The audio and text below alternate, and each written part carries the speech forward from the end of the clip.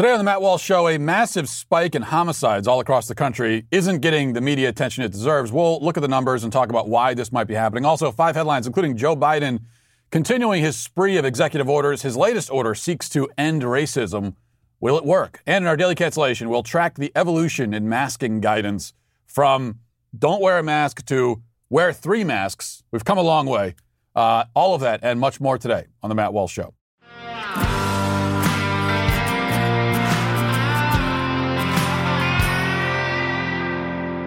Perhaps you've heard that there's an epidemic sweeping through our country, affecting especially the most populated areas. Thousands have died as a result in the last year.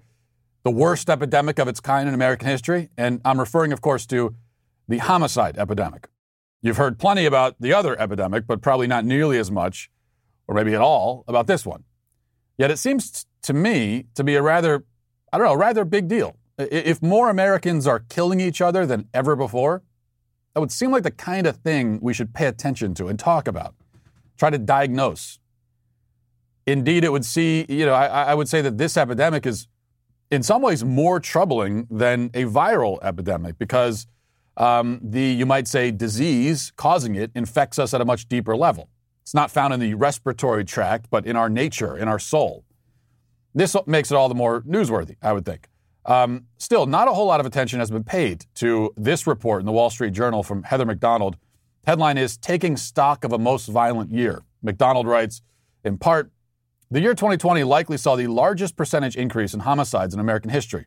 Murder was up nearly 37% in a sample of 57 large and medium-sized cities.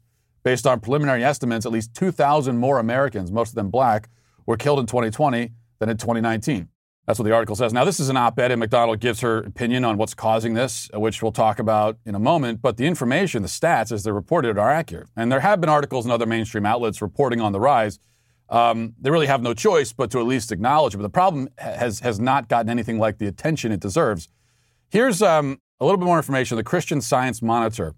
This is from an article back in December. They say, to be sure, overall crime has dropped dramatically in the U.S. since the late 1990s, but the 2020 homicide rate now exceeds the rates of the late 80s and 90s before the big drop, says Richard Rosenfeld, lead author of Pandemic, Social Unrest, and Crime in U.S. Cities, a new report.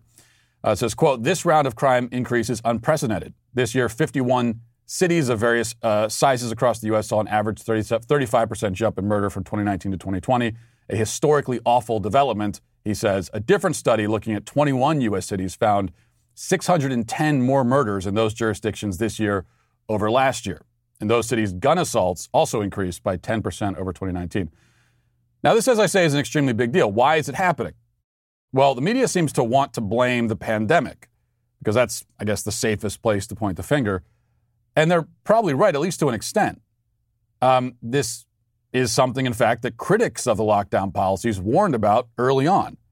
If you attempt to shut down society all at once, take away millions of people's jobs, take millions of kids out of school, and try to bring our whole civilization to a halt, there's going to be enormous prices to pay. Some of us said that the result of this policy, this panic really, would be unrest, rioting, chaos, violence, murder, poverty, unemployment on a scale unknown to modern America. And then what happened? Well, exactly that. We had unrest, rioting, chaos, violence, murder, poverty, unemployment, all at record levels. This result is horrifying, though not at all shocking to anyone who understands human nature. You simply cannot tell 330 million people to stay in their homes for a year. Maybe in some sort of ideal fantasy world, pandemics can be dealt with that way. People are getting sick, you just say, oh, everyone just stay home until it stops. Maybe in an ideal world, a plan like that is something you'd think about. But we don't live in that world. We live in the actual world. And when you're making policies in the actual world, you have to account for things like human nature. And this is the problem with almost every policy advocated by people on the left. They don't understand human nature or acknowledge it or account for it.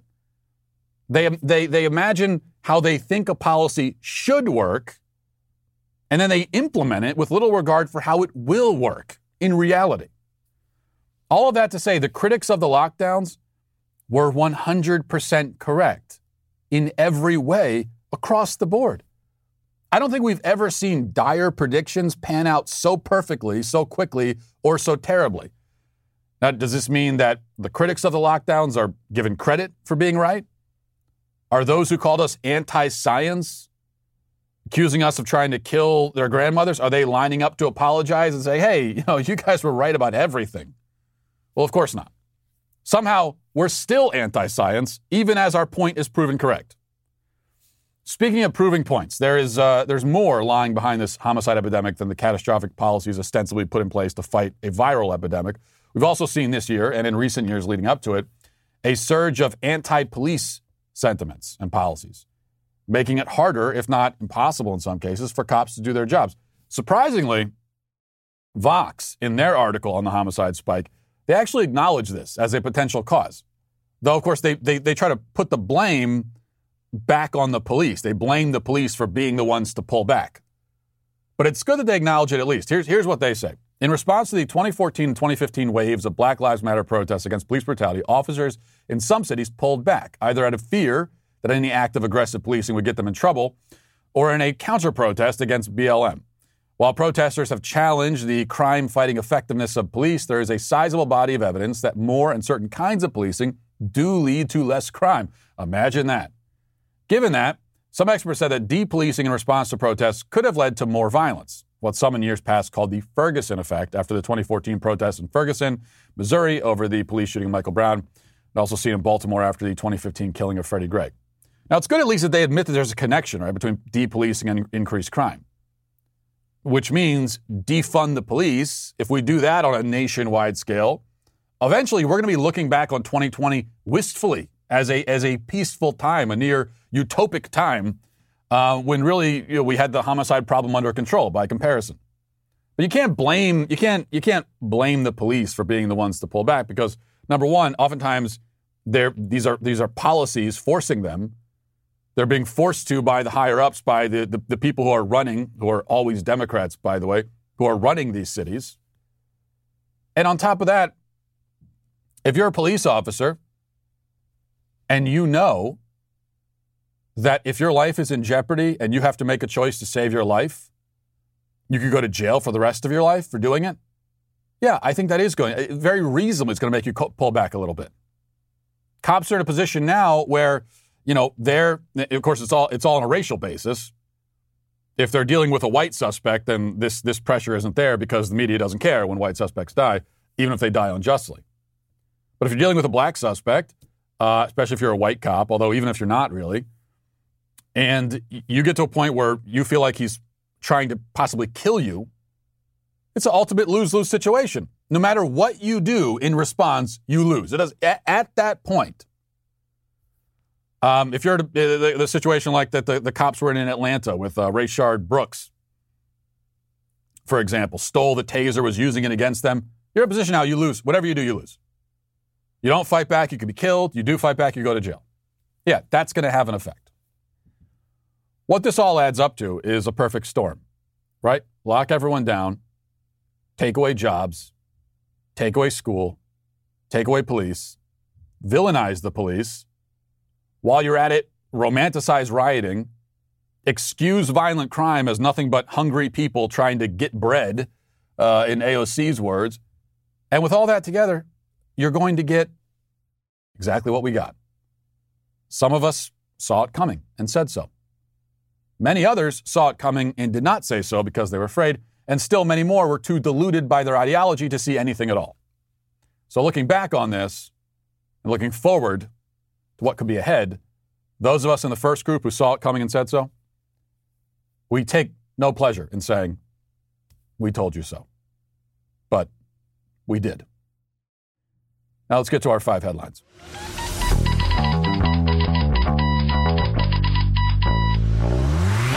Quick little fitness tip for you, a little bit of fitness inspiration. I like to inspire you. I don't know if you knew this on the show. I consider myself a motivational, inspirational speaker in many ways. So yesterday I was coming home from the gym, stopped at the gym on the way home from work, and I've been going to the gym pretty regularly, feeling good about that. But the problem is that my diet isn't great. I eat crap all the time, just a lot of junk food. That's the truth. And they say you can't outrun a bad diet. You can't work out enough to compensate for the bad diet. You're always going to be it's always going to be a net negative. in the end. So on my way home, I was thinking about this and realizing if I only had a good diet, I'd be doing well. If it was just for the diet part. And I resolved in that moment, I had this moment in the car driving home, and I resolved, I said, I'm going to start eating healthy from this moment on. It's going to happen. Not eating junk food. I'm going to cut back on carbs, all that stuff. And I was resolved to do it. I felt so motivated.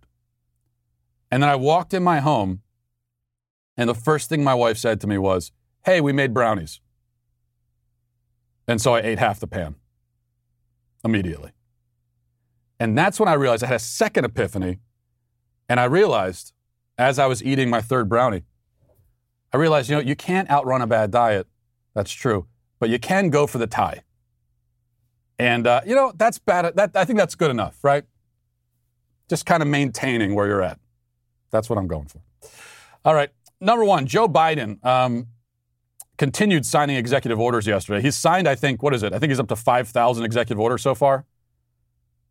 He wakes up in the morning, and whatever thought he happens to think that day, he'll convert it into a executive order. I think he'll be signing an executive order today to declare that chipmunks are the cutest forest animals. Anything at all, any thought he happens to think, let's make it into an executive order. But remember, of course, Trump was the dictator and the fascist.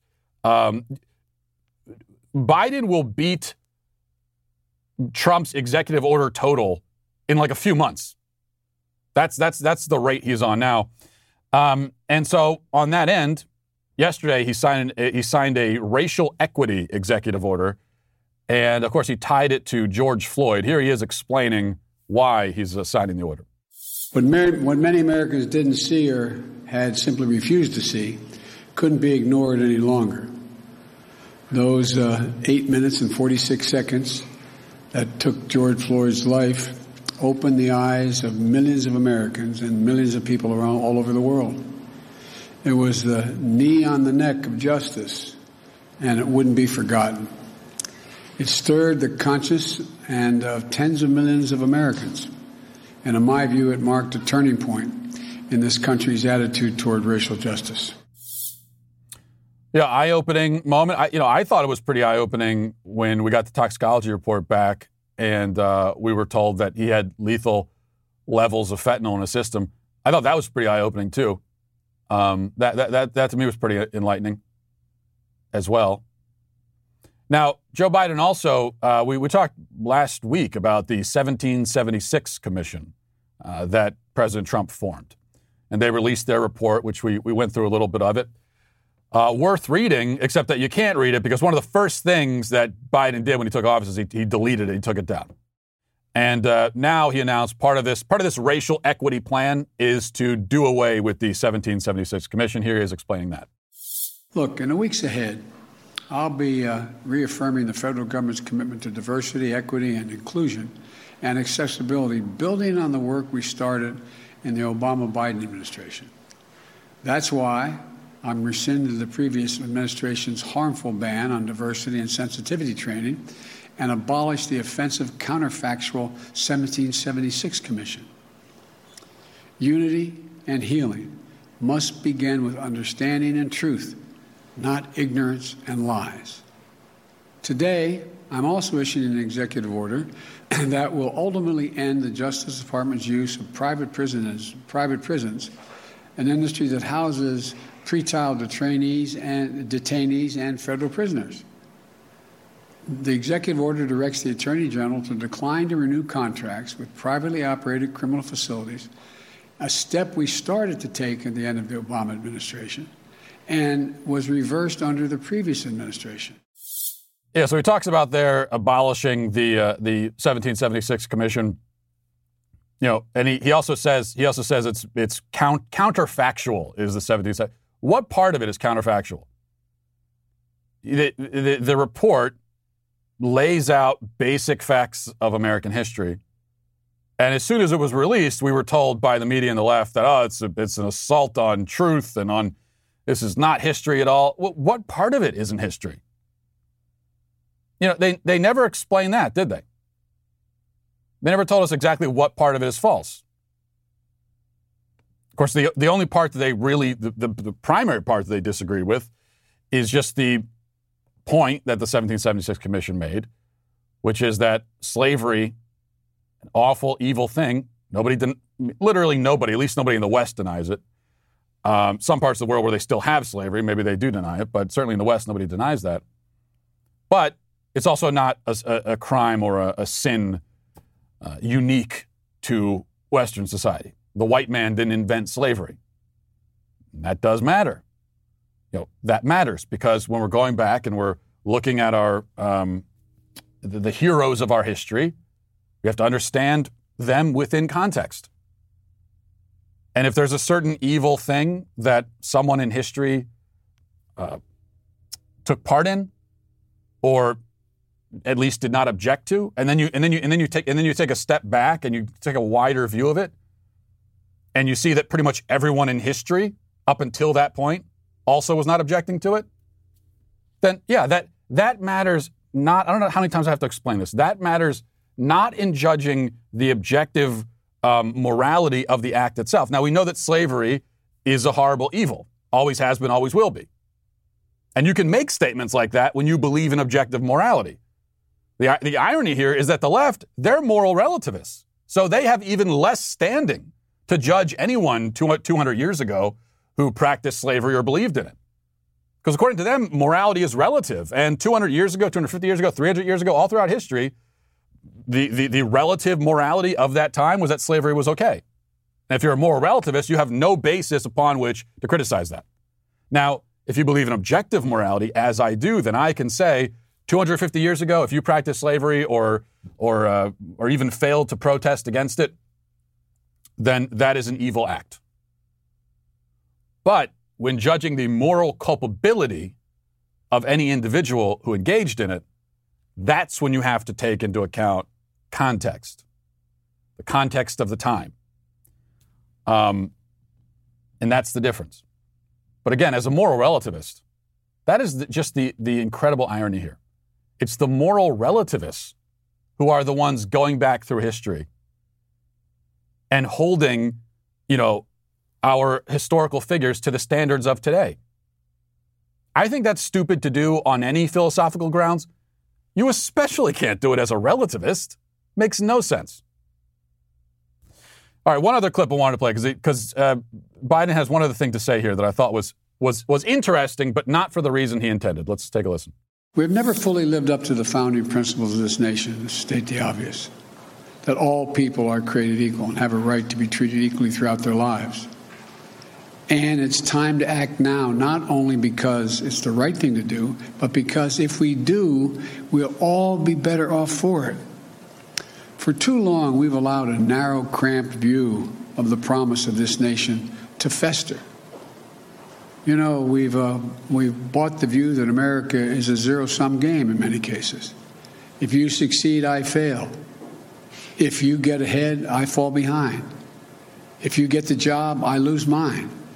Maybe worst of all, if I hold you down, I lift myself up. Yeah, I actually agree with him there. I agree with what he just said. But I don't think he understands what he's saying. And I think that's a problem that's only going to get worse as time goes on. But he's saying we've bought this incorrect view that America is a zero-sum game, and if I succeed, it means you fail. You're right. That is an incorrect view. It is a view that a lot of people have bought into. It is wrong. We do need to push back against it. But that's the view that is being propagated by your side, dude. That's you. That's you and your side. That's what you're saying. We here over here as conservatives, we have been the ones saying what you just said. That's not the way it works. That's why you don't have to look with resentment on someone who's wealthy and successful. Just because someone's wealthy and successful, it doesn't mean they're taking something away from you. You don't have to take from someone in order for other people to be successful. If you want to help the less successful be more successful, it doesn't mean you have to take away from the ones who are successful because it's not a zero-sum game. That is an incorrect view. But again, Biden, it's your view, not ours. All right, number two, I wanted to read this to you just as a really perfect example of fake news. I saw someone shared this. It's from a recent article in the Washington Post. It's actually from a couple of weeks ago, but I saw this being shared. So it's an article in Washington Post about about Biden's transgender policies, right? And listen, this is one paragraph in the article. Listen to the framing of this paragraph. Transgender rights have become a lightning rod in the relentless culture war that has come to dominate American politics, pitting conservative Christians who want their religious views to be accommodated against liberal and secular Americans who think some of those views trample on minority groups' rights. You see that? See, this is fake news. This is how fake news works. It is not usually a matter of inventing a story out of whole cloth. And sometimes fake news does that too. Most of the time, though, and it's the most insidious and damaging form, it's this. It is in taking something and framing it in a certain way.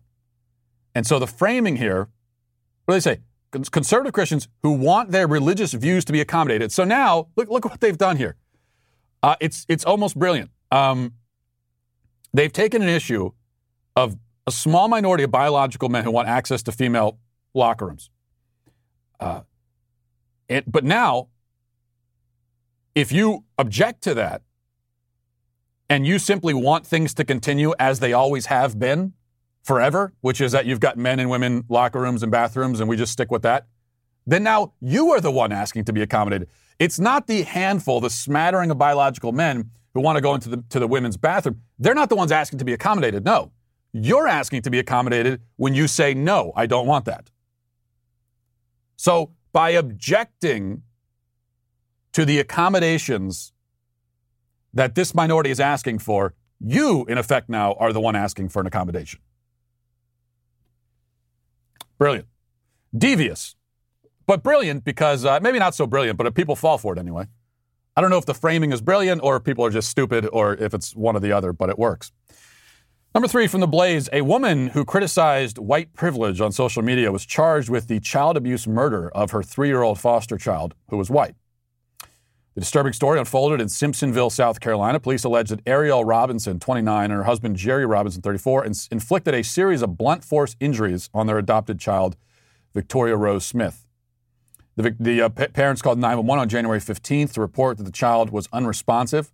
When medical professionals arrived, they immediately suspected child abuse, according to the heavily redacted police report. And I read the police report, by the way. We talk about it's heavily redacted as an understatement. Almost every single word is blocked out, except for a few. So there's a whole lot in that police report that they don't want the public to see. Why is that? Well, we don't know. That's why it's redacted, but it does raise certainly a lot of questions. And it's Ariel Robinson. She was also on a Food Network show called Worst Cooks in America, and she won that show, apparently. But the most relevant fact about her background anyway, possibly, is that she would frequently post on social media decrying things like white privilege. So she posted very recently, this was on January 6th. The murder happened on January 11th, I believe, so less than a week before. She says, in my house, my black children get treated the same as my white children, and my white children get treated the same as my black children. It's a shame that when they go out into the real world, that won't be the case. Adding hashtags for white privilege and Black Lives Matter. So this is a black woman who complained about white privilege and advocated for Black Lives Matter shortly before allegedly beating her white adoptive daughter to death. It goes without saying now at this point, but I'm going to say it anyway, because all I do is point out the obvious anymore, but someone has to do it. Reverse the races on this story, and this is headline news everywhere. I mean, can you imagine a case where a white adoptive mother of a black child, let's say, criticized BLM, and then shortly after that beat her black child to death? If that were to happen, that would be news everywhere. Headline news everywhere. And we'd be linking it to systemic racism and all this kind of stuff. This happens and not a lot of attention at all. The story only gets worse because you start asking a question, how did this woman manage to adopt a child Like, how could they not? I know you can't read someone's mind, and there's only so much you can do when someone's coming in to adopt a child. There's only so much you can do to screen out the psychopaths. But could they really not tell? If she is indeed guilty of doing this, the kind of woman who would beat a child to death, you can't tell that? There were no red flags? It's harder to believe that there are no red flags when you consider, we'll play this video for you. This was, I think, first found by TMZ, and they posted it online. This is from a couple of years ago, I believe. Here is Ariel Robinson performing a quote-unquote stand-up act where she jokes about abusing her children and locking them in a cage. Listen. So we're trying to adopt a baby girl, and the social worker, they have to come over and, see that you're not too crazy to adopt. And so the whole way she's coming over, I'm telling my husband, I said, you know what, we should have locked the other two up in cages because if she meet them two, ain't no way they gonna give us enough.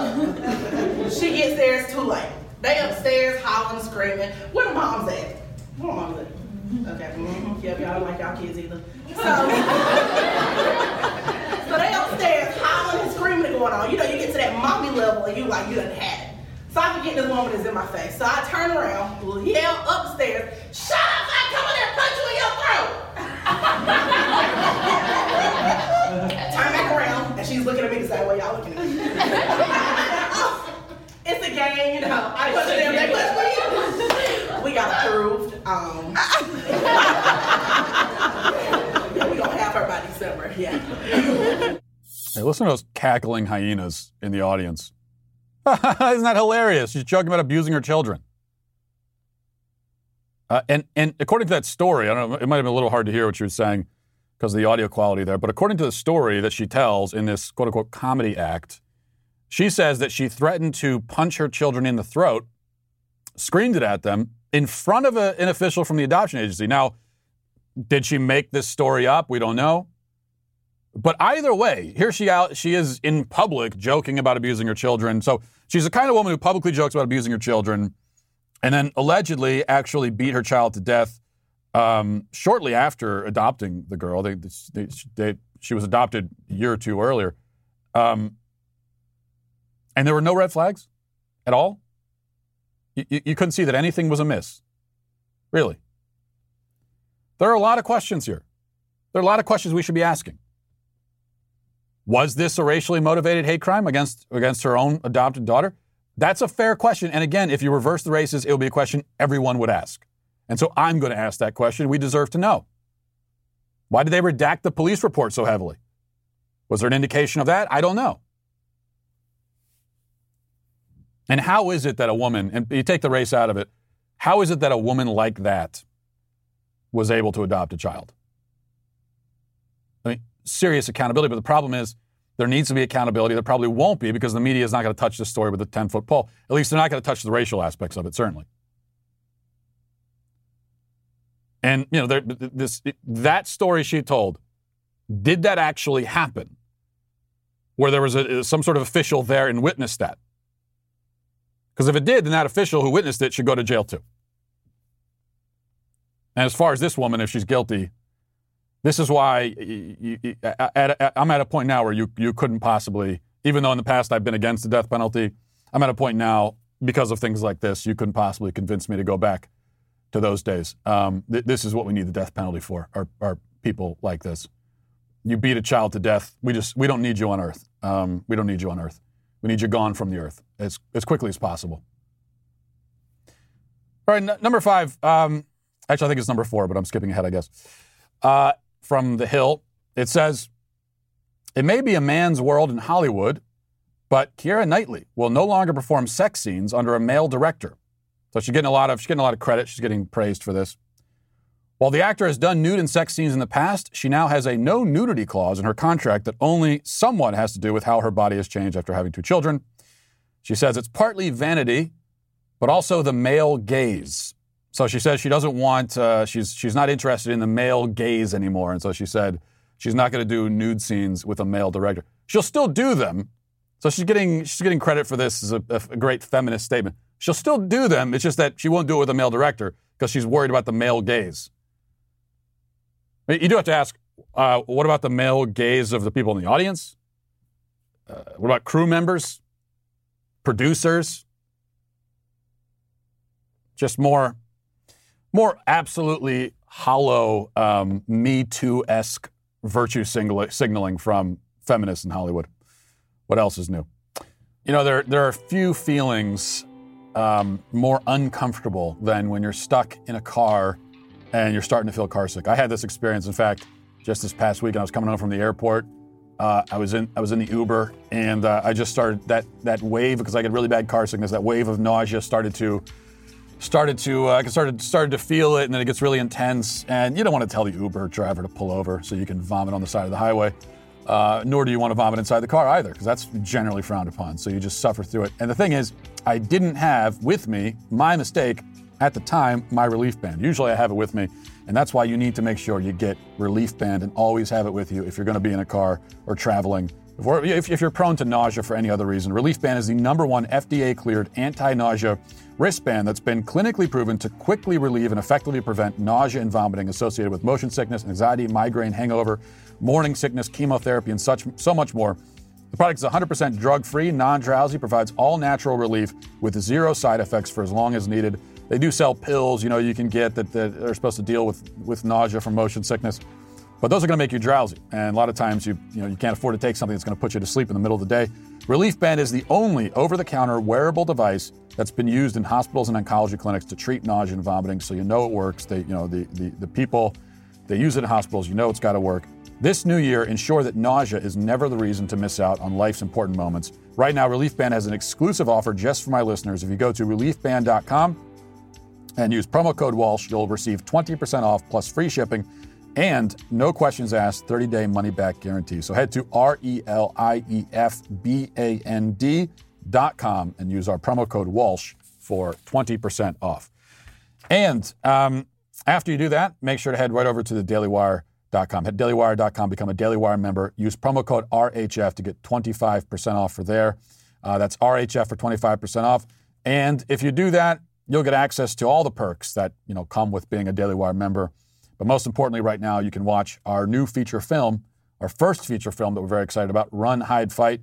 And we picked Run, Hide, Fight. You've heard us talking about it, and by now, it's not a politically correct movie. It's not a kid's movie. It's an intense movie. But it's a movie the Hollywood studios didn't want any part of. Now they might be regretting that a little bit when they see the incredible reception it's gotten. You can go to Rotten Tomatoes and see it's got a 93% audience rating with 2,000 reviews. So trust the people. Listen to what the people are saying and check out this film. You can catch it over at dailywire.com or on our mobile app or on our streaming apps at Apple TV and Roku. If you're not a Daily Wire member yet, use promo code RHF to get 25% off. That's, again, RHF for 25% off. Now let's get to our daily cancellation. Let us for a moment follow the science. In fact, let's follow the science all the way back to ancient times, the days of old, the days of yore, March of 2020. Back then, we were told that we were anti-scientific morons if we wear a mask out in public. The Surgeon General screamed at us back in, I think it was February. He said, in all caps, stop buying masks, and said explicitly that masks are, quote, not effective in preventing the general public from catching the coronavirus. The beloved Dr. Fauci had a similar message at the time. This is what he said back in March. Let's listen. There's a lot of confusion among people and misinformation surrounding face masks. Can you discuss that? The masks are important for someone who's infected to prevent them from infecting someone else. Now, when you see people and look at the films in China and South Korea, whatever, everybody's wearing a mask. Right now in the United States, people should not be walking around with masks. You're sure of it? Because people are listening really closely to this. Right now, people should not be walking. There's no reason to be walking around with a mask. When you're in the middle of an outbreak, wearing a mask might make people feel a little bit better, and it might even block a droplet, but it's not providing the perfect protection that people think that it is. And often, there are unintended consequences. People keep fiddling with the mask, and they keep touching their face. And can you get some schmutz sort of staying inside there? Of course. Huh. But, when one follows the science, one will be taken down a twisty, windy road. Soon after these public officials told us not to wear masks, They were telling us not only that actually we should wear masks, but that not wearing masks, that is believing what they said 12 seconds ago, as opposed to what they're saying now, makes us anti-science. It was anti-science to wear a mask in March. In May, it was anti-science not to wear a mask. And now we're rapidly approaching a point where it's anti-science to only wear one mask rather than two. Here's what Fauci is saying about that today. A lot of folks are hearing now about double masking, wearing two masks or trying to get one of those N95 medical grade masks. Do you believe that that's advisable and makes a difference? You know, it likely does because, I mean, this is a physical covering to prevent droplets and virus to get in. So if you have a physical covering with one layer, you put another layer on, it just makes common sense that it likely would be more effective. And that's the reason why you see people either double masking or doing a version of an N95. Huh. So it was common sense that we shouldn't wear a mask before. Now it's common sense to wear two. And now we're in sort of an arms race. From no mask to one mask, two masks. A pattern seems to be emerging, and the real scientific visionaries are trying to stay one step ahead of the game. That's why a segment on CNBC this week upped the ante even further. Listen to this. The experts keep telling us that wearing masks is really about protecting others from ourselves in the event that we are contagious. But, you know, if other people aren't wearing their masks or they're wearing them improperly, we need to protect ourselves. So experts say you can double up with a tight weave fabric mask for added protection. Now, Virginia Tech researchers found that doubling up these cloth masks increases the efficacy from 50 to 75%. A 3-layer mask could block up to 90% of the particles. Yes, 3 masks. So from don't wear masks to wear 3 masks in less than a year. Now, a number of questions may arise in your mind. You may think, wait a second. Medical masks have been around for centuries. There isn't much we know about masks now today that we didn't know 10 months ago. Sure, this particular type of coronavirus might be novel, but the basic science behind masking is not novel. Something isn't right here, you might think. You might continue by thinking, it almost seems as though the public messaging on masks has little to do with science and has had little to do with science in the beginning, you might think. And you might even continue to think, in addition, I mean, whether masks are effective or not, isn't there very good evidence here that our public officials were either lying to us in March or are lying now? And when you consider that the change in the mask recommendations happened in the span of a month from March to April, not 10 months, doesn't that make it all the more suspicious?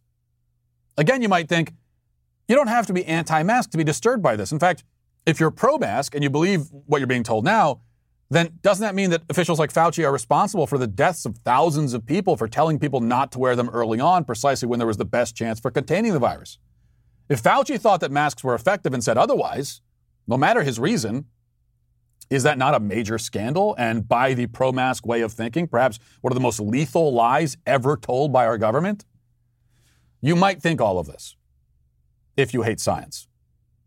But those of us who are respecters of science, believers of science, lovers of science, in love with science, those of us who love science so much that we're practically romantically involved with it, we know that science means not asking questions. There is no room for skepticism in science.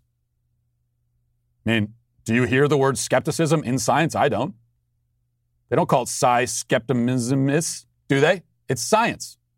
Science is all about dogmatically accepting the prevailing notions of the day, even if those notions seem to change every 30 minutes. That is what science is all about. If you really believe in science, you will just keep putting stuff on your face whenever you're told to do so. Personally, the equation that I've worked out scientifically is that every mask you wear represents 10% love for your fellow man.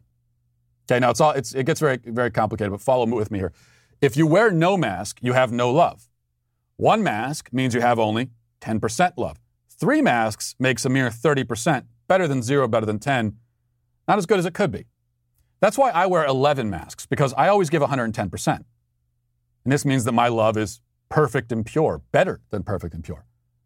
I have 10 masks worth of love. I look with pity on you 1 and 2 maskers. Pathetic. You will never respect science the way that I do, or care for humanity the way that I do. I even wear masks around my ears to make sure that no virus enters or escapes through those passageways. I wear a mask over my eyes so that no one's infected when, my love for science and humanity moves me to tears, as it so often does. Only problem is that I can't see anything and have already been hit by cars 3 times. But this is a price worth paying for science, for the world, for you.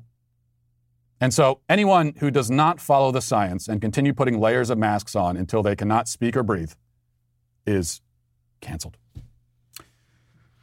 And we'll end it there on a little bit of a science lesson. Hope you learned something. Have a great day. Godspeed.